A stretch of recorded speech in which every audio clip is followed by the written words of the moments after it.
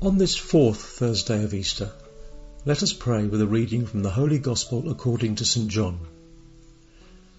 Jesus said to his disciples, "Amen, amen, I say to you, no slave is greater than his master, nor any messenger greater than the one who sent him.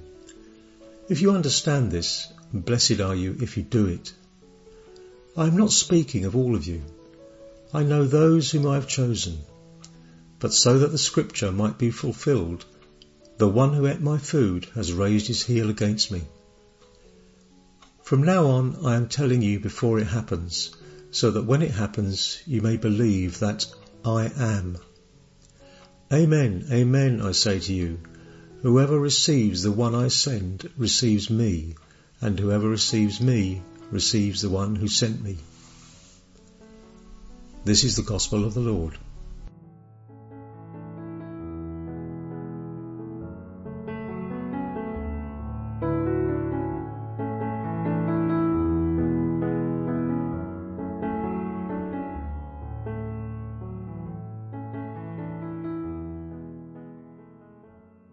May God grant us a good day today, in which we can discover Him in all things, and that all things speak to us of Him. For that, it's necessary to start the day listening to the best voice we can hear, the good music for the ears of the heart, the music of the Word of God.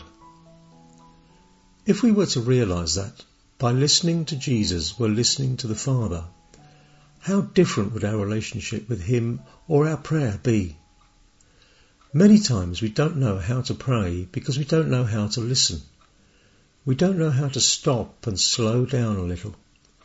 We don't know with whom we're speaking, and becoming aware that we're speaking with the Father helps us to pray with our heart. We also learn by asking questions. Who do we listen to when we listen to others? Who do we listen to when we listen to Jesus? Who do we receive when we receive others? Who do we receive when we receive Jesus? To listen to others with love is to listen to Jesus in others, and by listening to Jesus, we listen to the Father. To listen is to receive, and to receive is to serve. This is somehow the logic in today's glimpses of the Gospel. Speaking in simple terms, it's like a chain of favours. The Father sends His Son to serve us, to wash our feet, to love us, and to give His life for us. Then it's up to us.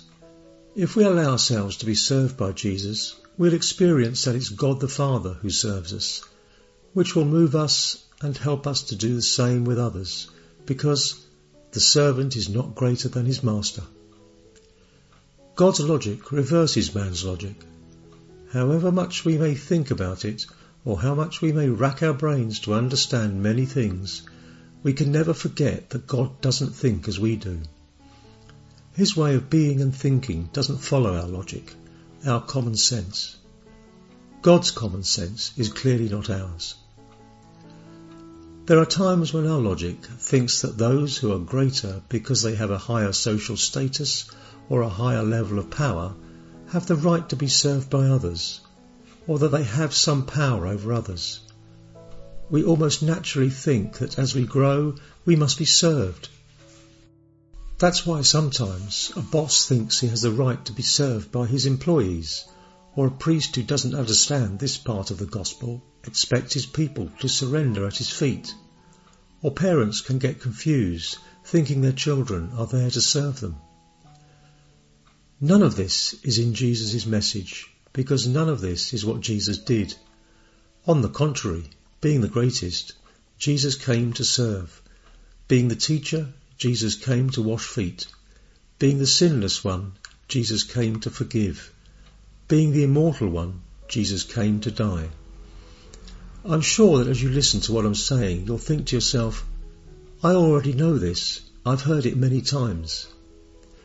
Well, knowing it is not enough. We need to listen to Jesus again. If you understand this, blessed are you if you do it. Knowing good things doesn't make us happy. Neither does accumulating wisdom for our pride and joy, or learning our faith and knowing how to explain it. Earning many degrees or winning a Nobel Prize won't make us happy. But we'll be happy if we discover that happiness is in practicing concretely and every day what Jesus did for us and what he does every day for us. Jesus continues to wash our feet. He continues to serve man, to serve you, me, and by loving and serving us, he wants to awaken our conscience so that we realise once and for all that we have to return the favour of love by loving and serving others, today without delay, without dreaming of great things, wherever you are, now, with your family, at work, in your real life. May we have a good day, and may the blessings of our merciful God, the Father, Son, and Holy Spirit descend upon our hearts and remain forever.